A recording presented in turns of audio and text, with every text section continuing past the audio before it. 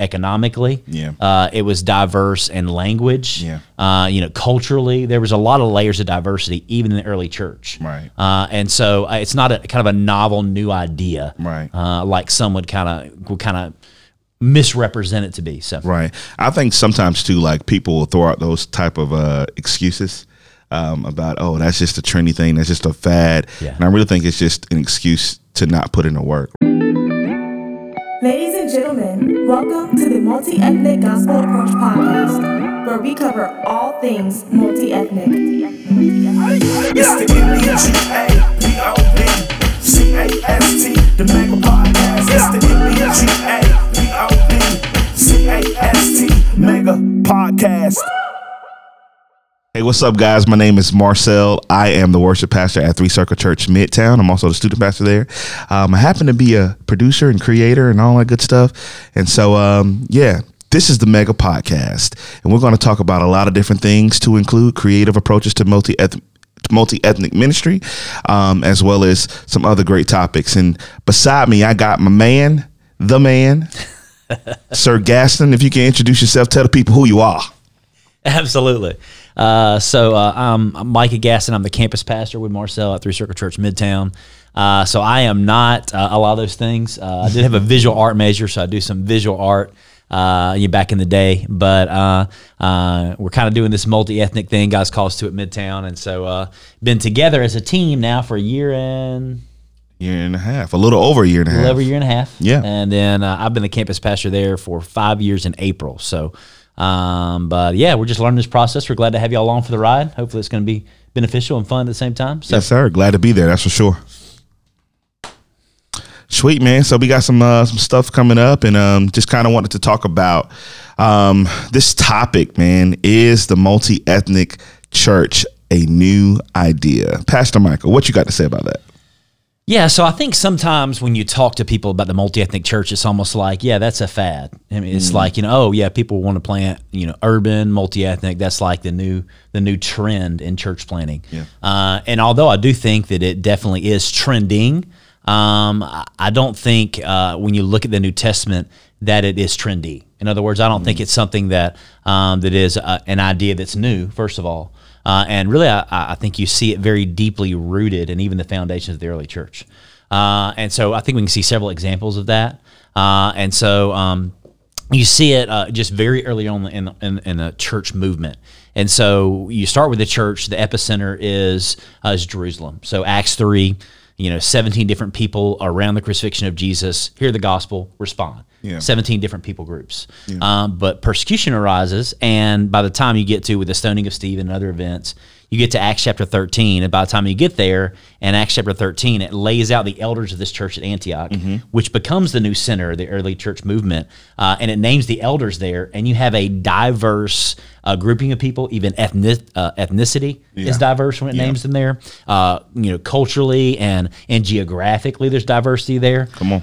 And so the early church movement was a diverse movement, and I don't just mean diverse ethnically, right. Racially, but it was diverse, economically. Yeah. It was diverse in language. Yeah. Culturally, there was a lot of layers of diversity, even in the early church. Right. And so it's not a kind of a novel new idea. Right. Like some would kind of misrepresent it to be. So. Right. I think sometimes too, like people will throw out those type of excuses.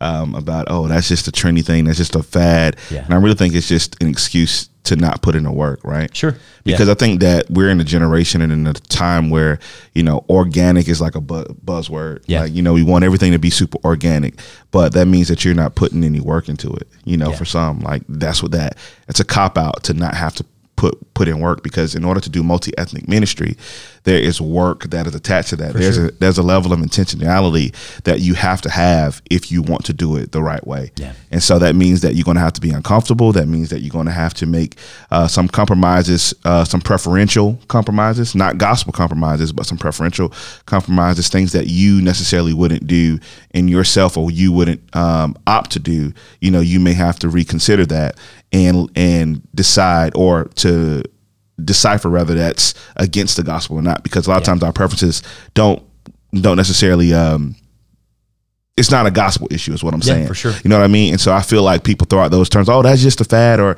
whatever. I'm not jumping on that train. You just don't want to jump on that train because you want to be lazy. Yeah. And you just want to continue to do what you've been doing or what you've seen all your life. Yeah. And so I think this is a great conversation to be had. Yeah, for sure.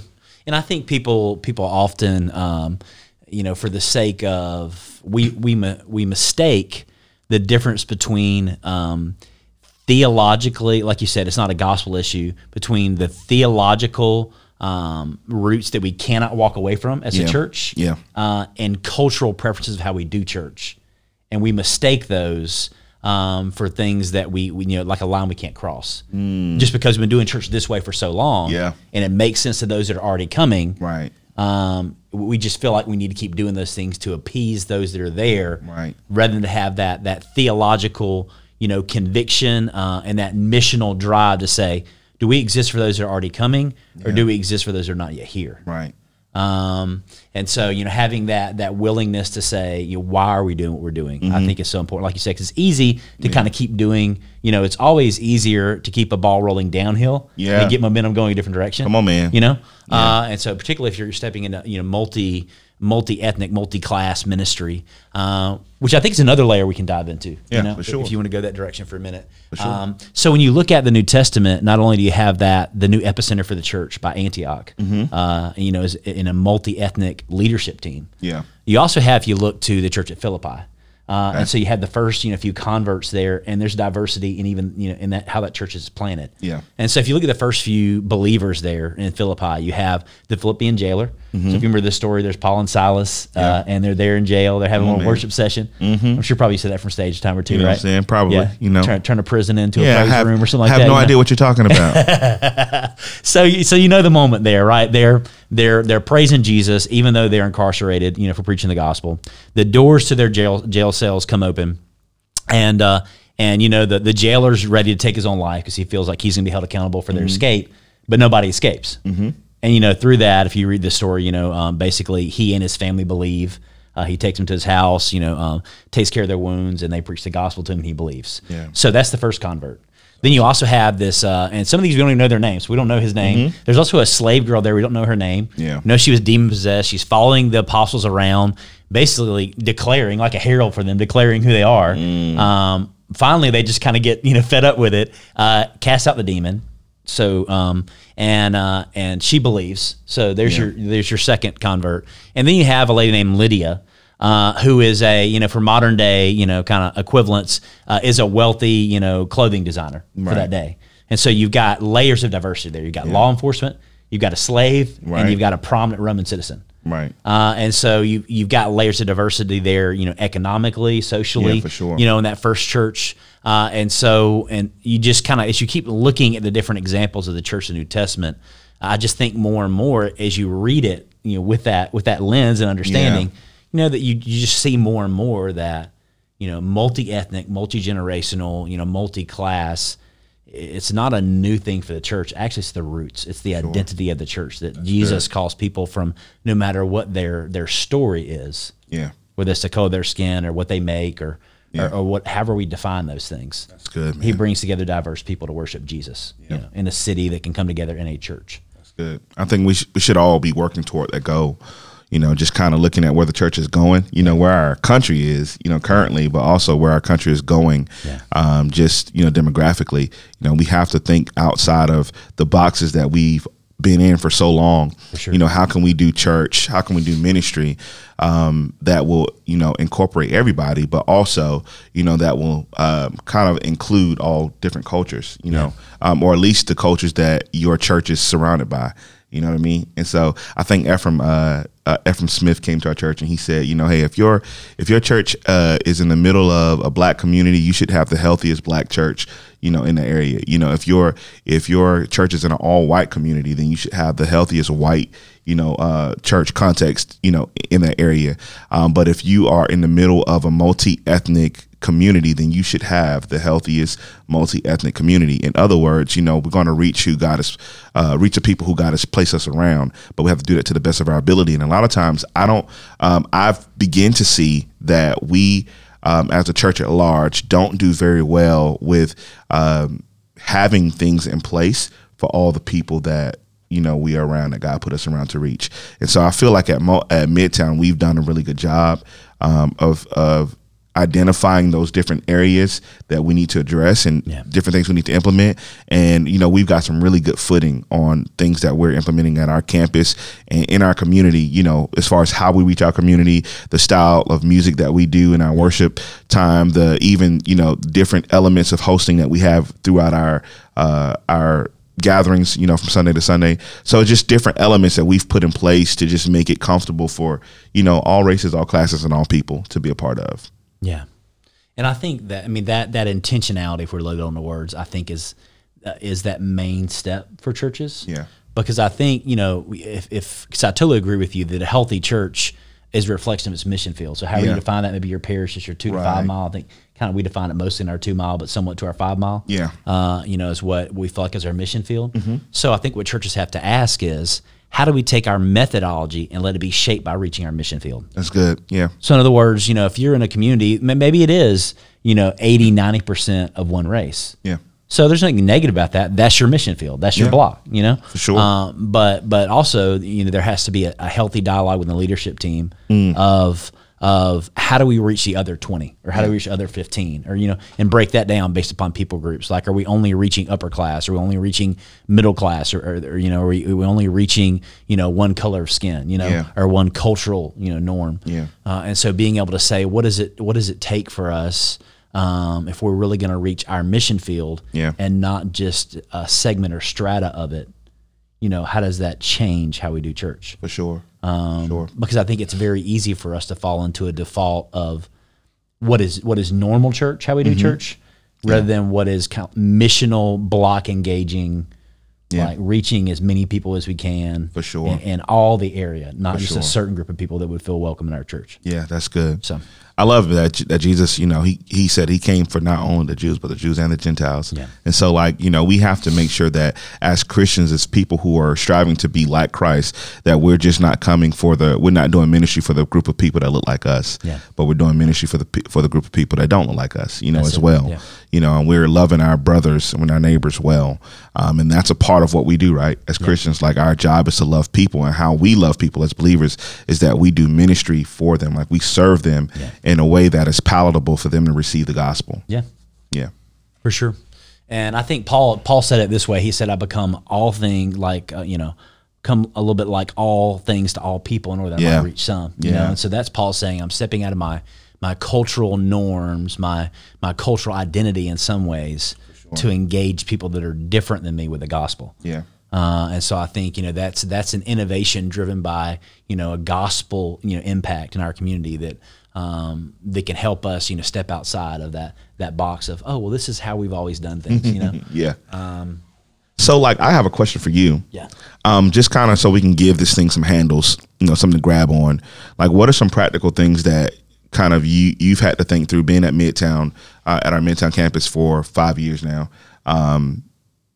What are some practical things that you had to put in place in order to be intentional about, multi-ethnic ministry? What are some things that just kind of coming in from the ground up that you say, we got to change this, we got to change this in order to move into the direction and change our methodology to fit our mission field? What are some things that you had to do? Yeah. So I think it's a continuum, know. And so, we're here in the great state of Alabama. And so, the great theologian Nick Saban said, that success is a continuum, right? So I can say that just coming off a fresh national championship, right? Lord. For Alabama. I won't go too deep into that, roll tide. But so anyhow, Marcel, there's the hot breath in the Florida microphone. Man coming out in you, right? Hey, the whole team is a bunch of Florida boys anyway. Hey, so I'm not going to deny that. It is what it is. I'm not going to deny that. There are a lot of Florida boys on the team. Oh Lord, I bet all of Three Circle Church can come after me after they hear this. Right. So I think I say it's a continuum. So I think we're always learning and asking what's next.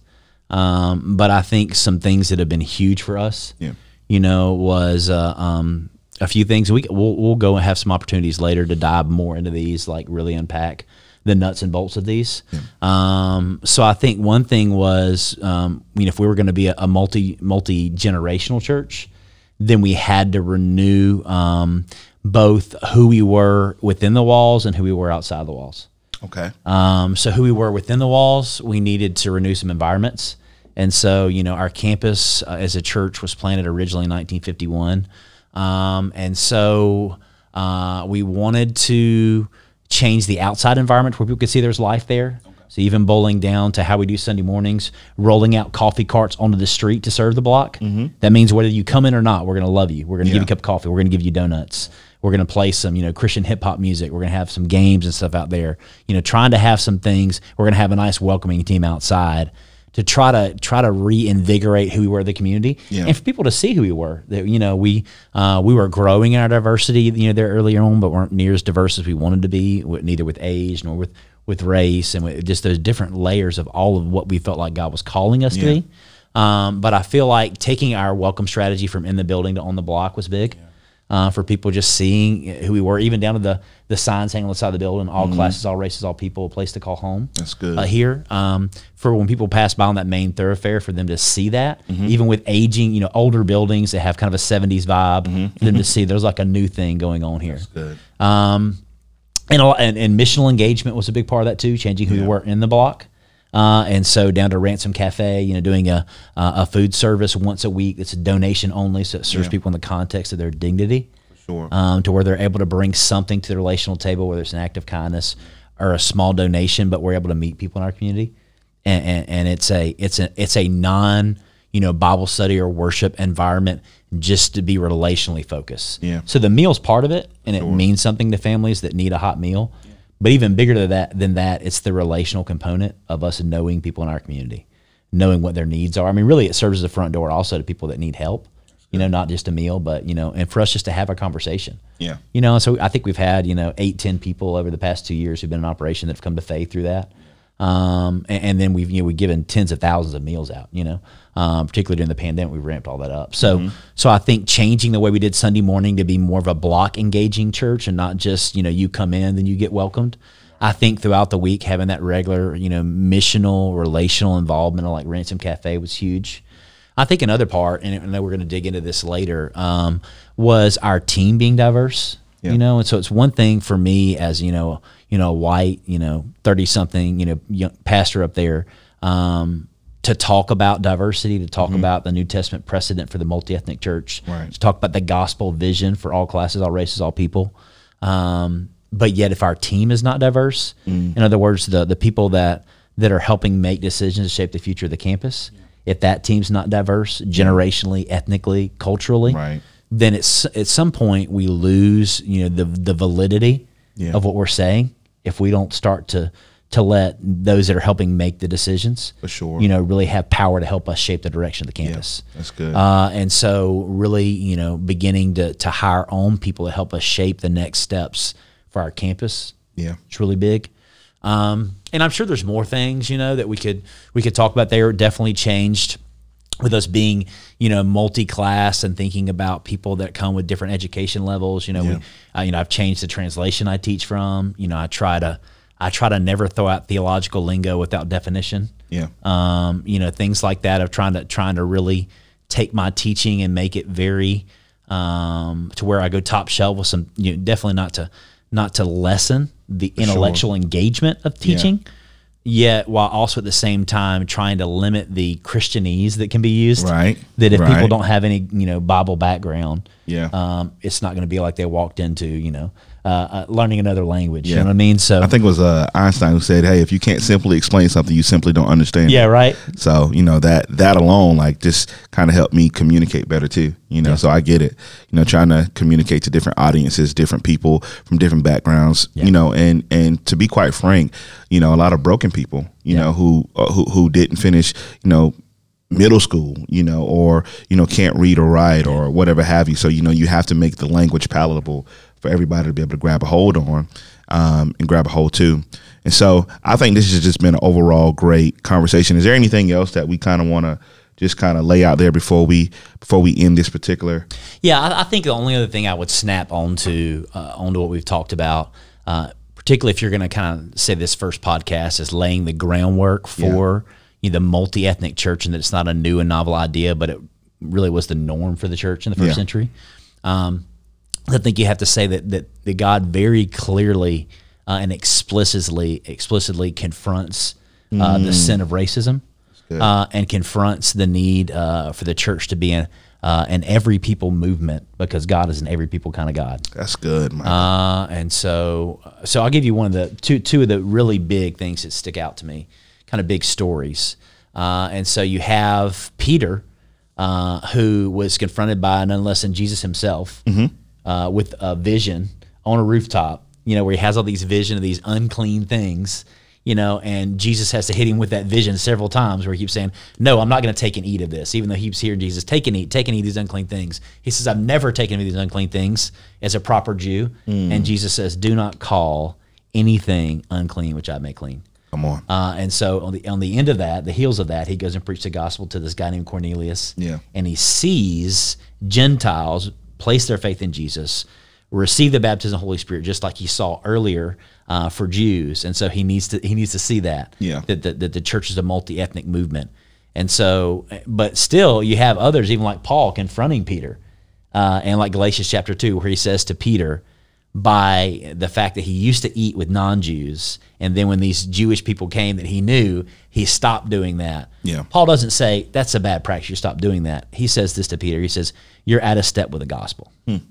So in our churches, when we're not seeking to engage issues of race, it's a gospel issue. Come on. It's not simply a matter of preference or practice. It's a gospel issue. Jesus confronted Peter with it, and Paul confronted Peter with it. And he's not the only one. We all got race issues, right? But the point is that the multi-ethnic movement was the norm for the church, and that Jesus dealt with it within the apostles, and the apostles had to deal with one another about it, saying, this is God's calling for the church. Yeah. This is not simply our preference or ideas about the church. This is God's. Jesus shed his blood for this thing, for all nations and all people. Right. That's so good. That's so good. So I just want to say this. So, this mega podcast, this multi-ethnic gospel approach, it's not a new thing, though it is. It's a very new podcast. It's a continuation of the gospel. Amen. Amen. And so I hope you guys continue to tune in, man. We're excited about this thing. And Micah, man, you're the man. I just wanted to say that on camera. He's only saying that because we're not podcast. singing. If we were singing, it may be a different story, but to God be the glory. Okay, yeah. That's my very churchy response to that. It was churchy, but I like it. Hey, man, you know what I'm saying? It's the truth, anyhow. Ain't nobody mad but the devil. That's right. You know what I mean? Cool. All right, well, we'll catch you on the next go round. That's right. See y'all next time.